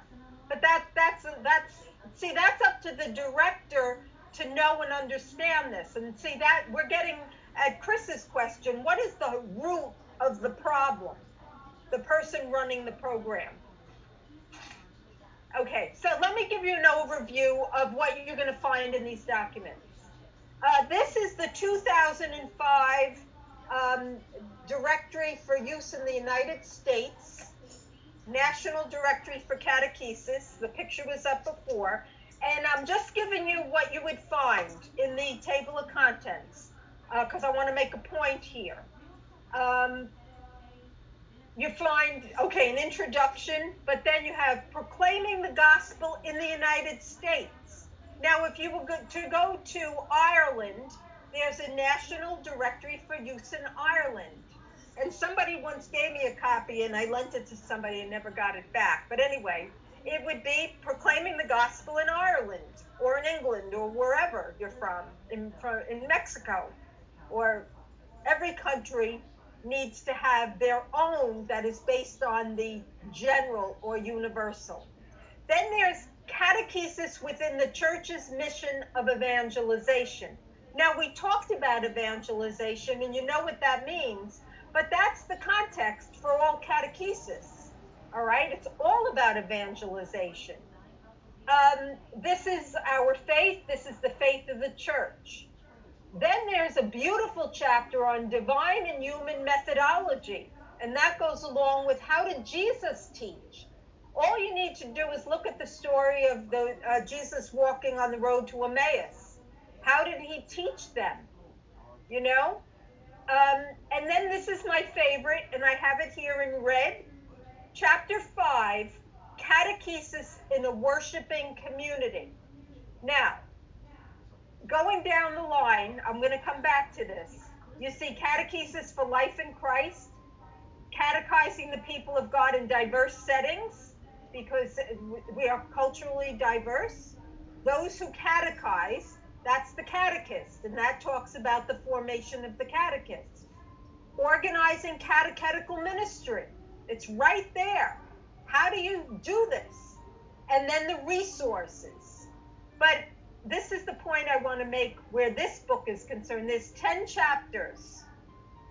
Number 5, what is it? What's number 5? In the worshiping community?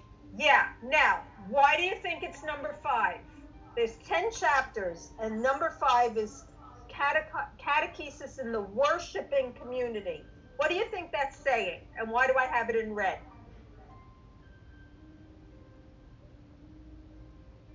Anybody want to take a guess? Dr. Schnauer? Yes?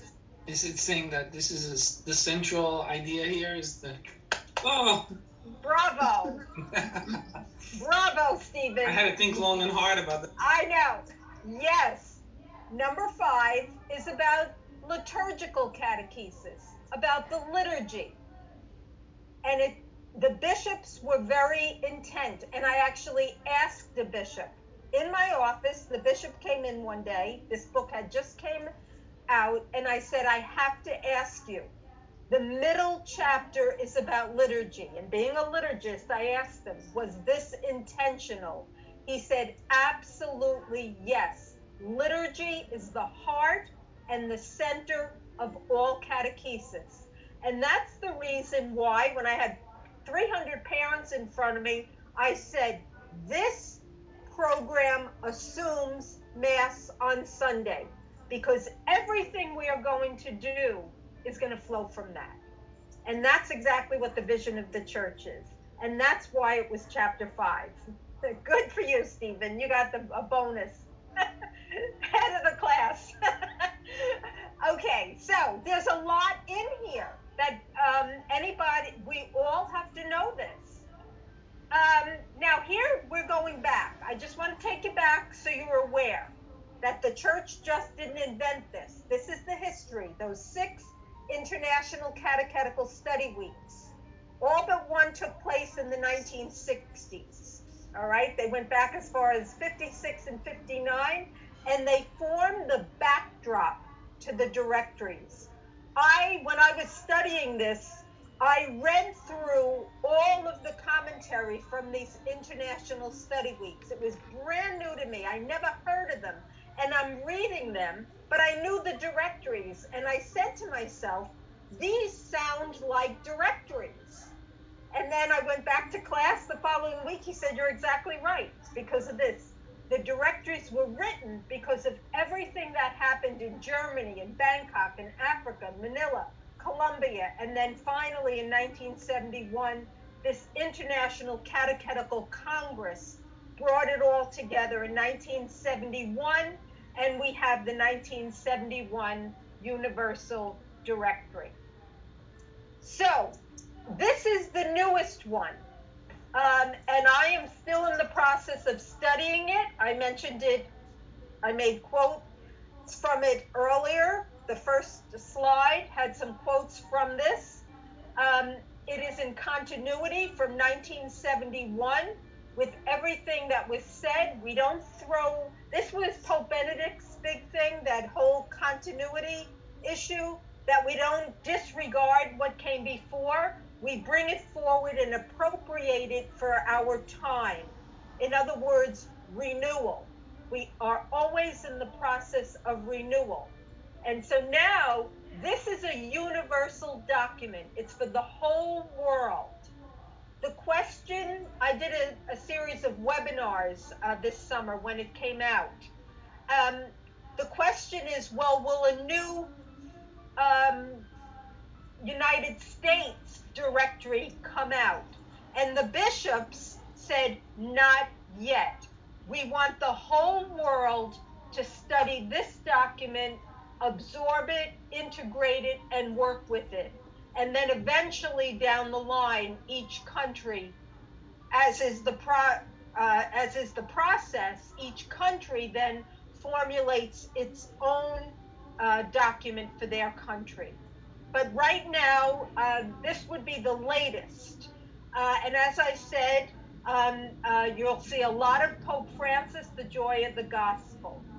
So this is, you see in the preface here, it says, this directory for catechesis is situated in dynamic continuity with the 2 that preceded it.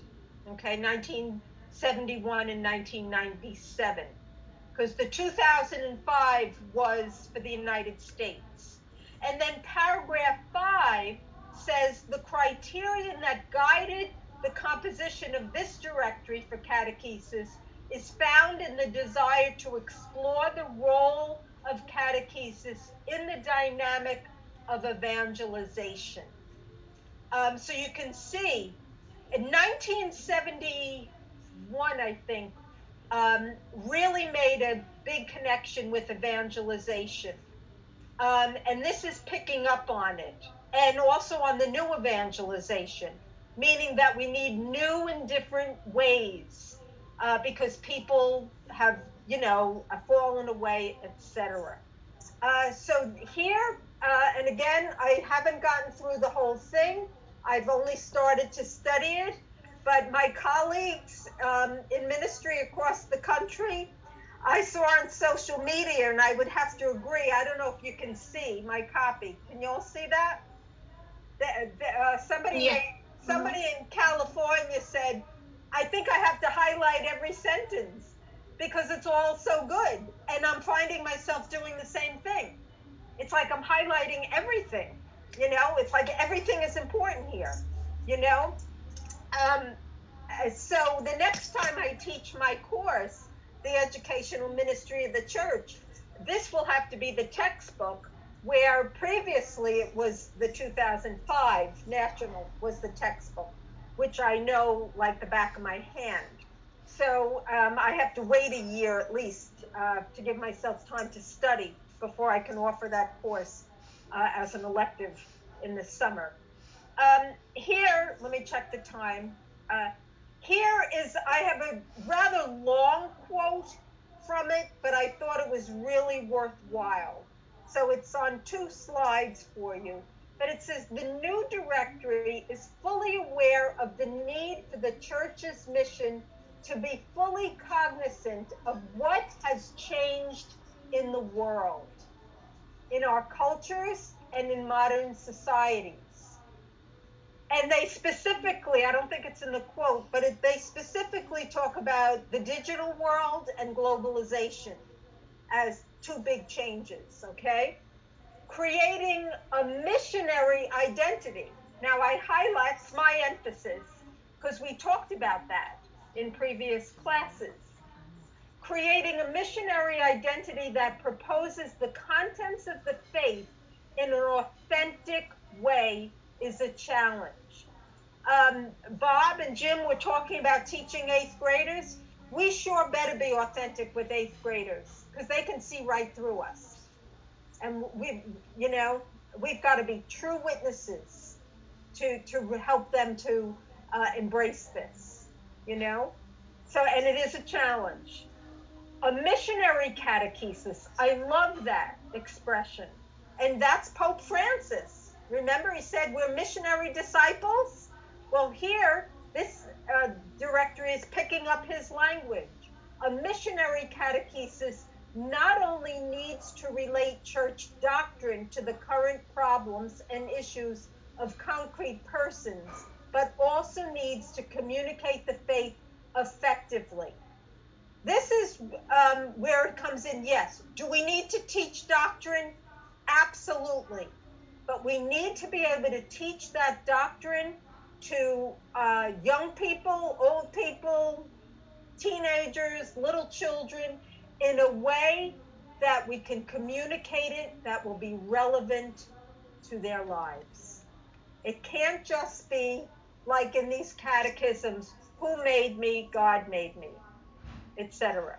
When I grew up memorizing these questions and answers, as good as it was for its time, I knew answers to questions I didn't understand. We've got to make the connections. Remember, I think we talked about it in this class, that conversion is making the connections. Through all of our methods and our beautiful textbooks that are available, we have got to communicate it effectively, as the directory says. Let me finish the quote. Catechists have to learn. It's right there. Catechists have to learn in new ways the missionary identity, since the supporting structures for the transmission of the faith are becoming weaker and weaker. I think you all said that, right? You all agreed. It's weak. And this document is admitting to that. And it is saying that the catechists have to learn to be missionary, to have that missionary identity. So a catechist, it can't be just anybody. Just as a little practical note, when I was in pastoral ministry, I never, ever had a announcement from the AMBO or a bulletin announcement. We need catechists. I didn't want to do that. I looked for them. I invited them. I think you'd be good at this. Will you consider it? Come and talk to me. Come for training. Because it is a calling. It's a charism. Everybody cannot do this. Okay? All right. A mission-orientated scope is a spirituality rooted in 1 Peter that says, always be prepared to make a defense to anyone who calls you to account for the hope that is in you. All disciples and catechists are called to offer this defense with their words and actions, and even with their lives. There's a lot packed into that, but the bottom line, it's saying that anybody who is a catechist must be trained. And there is a section in every one of these directories that talks about the training, the formation, I like the word formation better, of a catechist. And that means human, spiritual, pastoral, what am I leaving out? Intellectual. All of those, same as you're experiencing in the diaconate, and it's in priestly formation. It's for lay ministry as well. Because a catechist is somebody who's a catechist not for an hour. They're a catechist 24 hours a day. So when if you're a catechist and a student sees you in the supermarket, you better be a witness to your faith. You see? That's what it means. It's a calling. It's a call to a particular ministry. And some are called to it, some are not. So it can't be just anybody, not a warm body. Somebody who is passionate about this and wants to learn and be diligent and wants to study. I'm not saying a catechist has to have a master's degree, but we always had a catechist training program in our parish where if you wanted to be a catechist, you had initial training, and then once a month you came for ongoing training, and then every year you came back. You came back and you had ongoing reinforcement. But it's really important.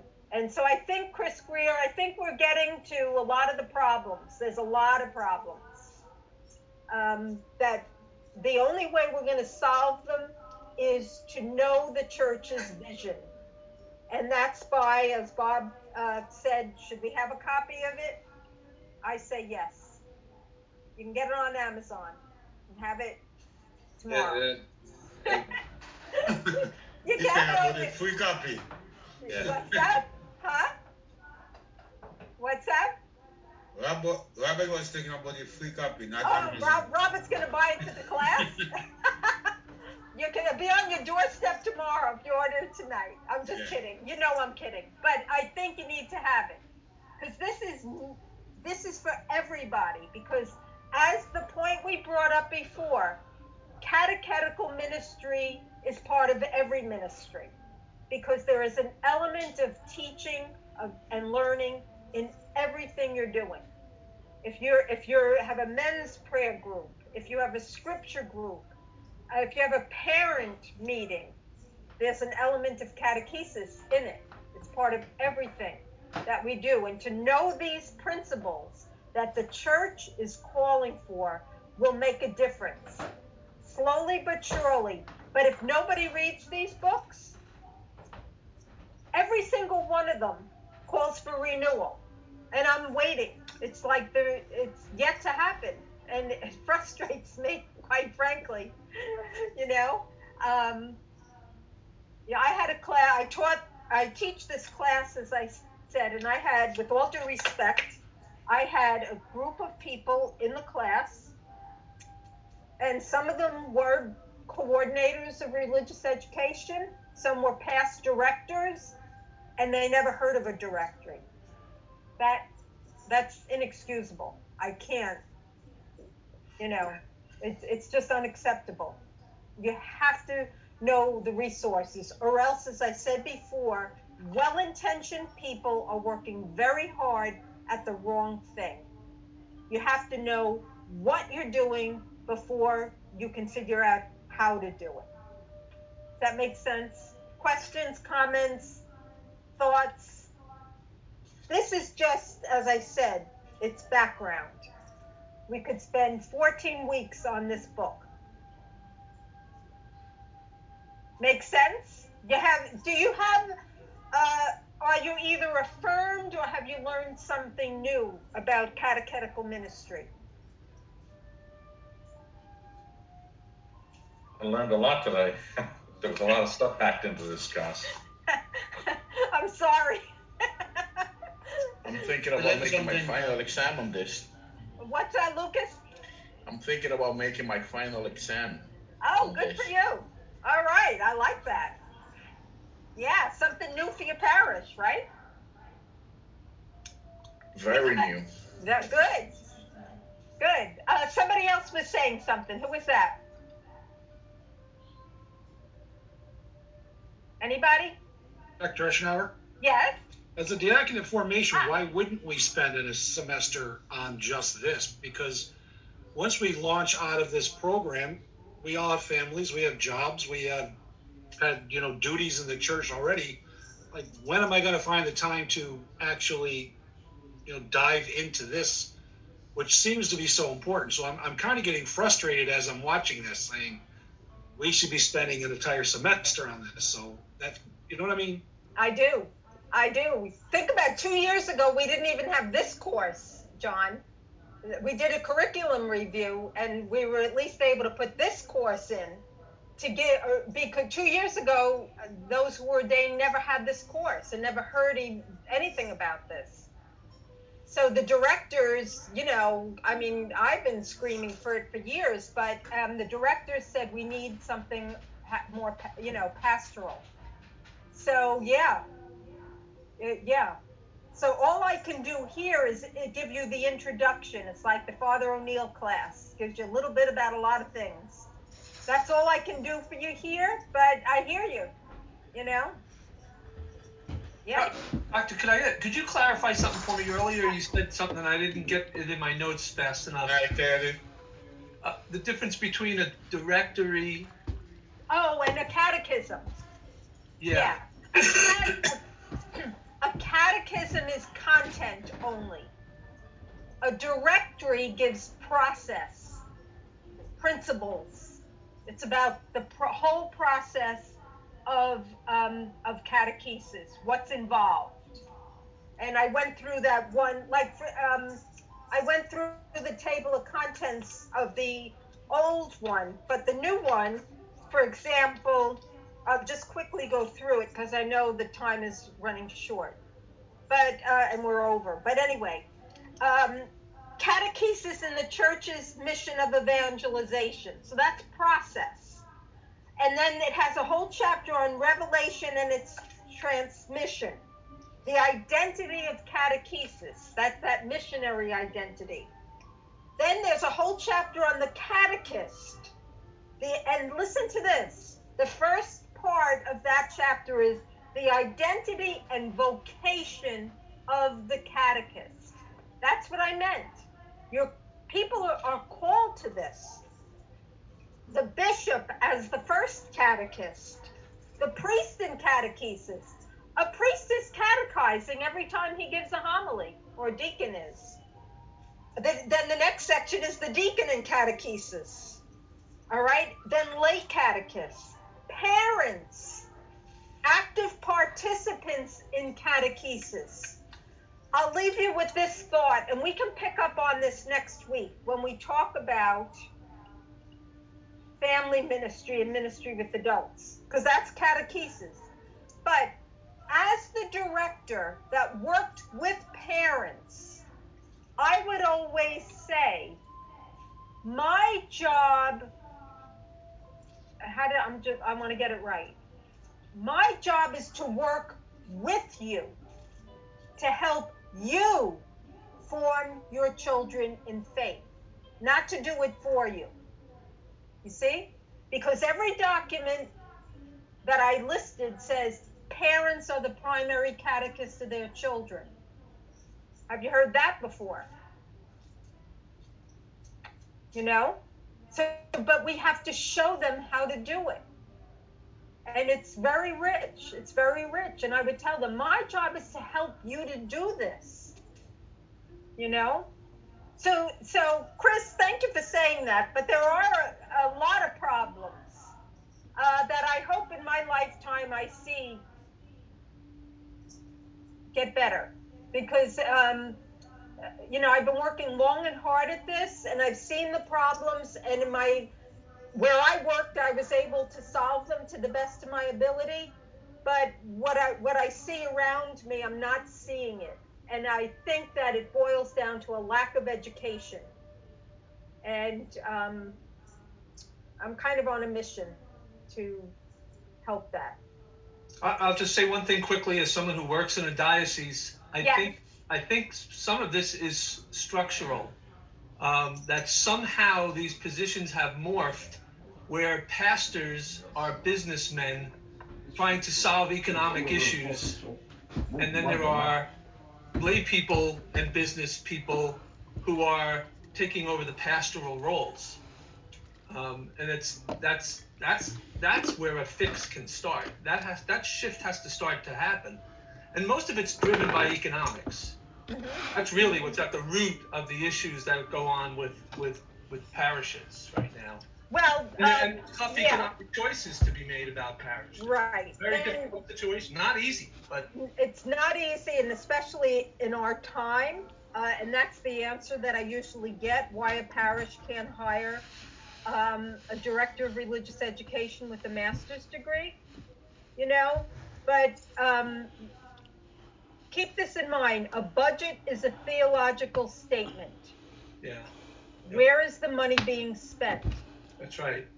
On education for everybody? That should be at the top of the list. And where is the time of a pastor being spent? I mean, I think that's a big problem. I know many pastors who are very frustrated by this. Well, that's why, remember, circles around the pastor. A pastor needs somebody who's an expert in this to do this. Yeah. See, in the parishes that I worked in, we had that. Yeah. That the pastor was always able to say to me, well, you're the expert here. What do we do? Because the pastor can't be an expert in everything. He has to have people around him that are experts. But that's the ideal, that's the vision.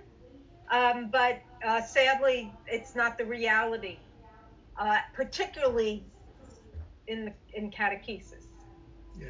So you have people, again, with all due respect, working very hard at the wrong thing. And it's going to perpetuate mediocrity. That's the problem. Yeah. So we got a lot of problems to solve, everyone. And that's why you're studying at St. Joseph Seminary, so that little by little we can fix things. That's what we're called to do.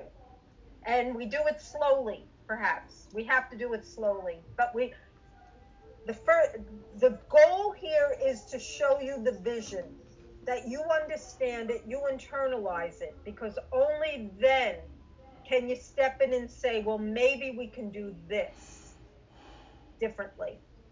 You see? Yeah. Mm-hmm. So I've kept you, oh my goodness, 7 minutes late, but this was a big topic. And I appreciate your attention and your comments.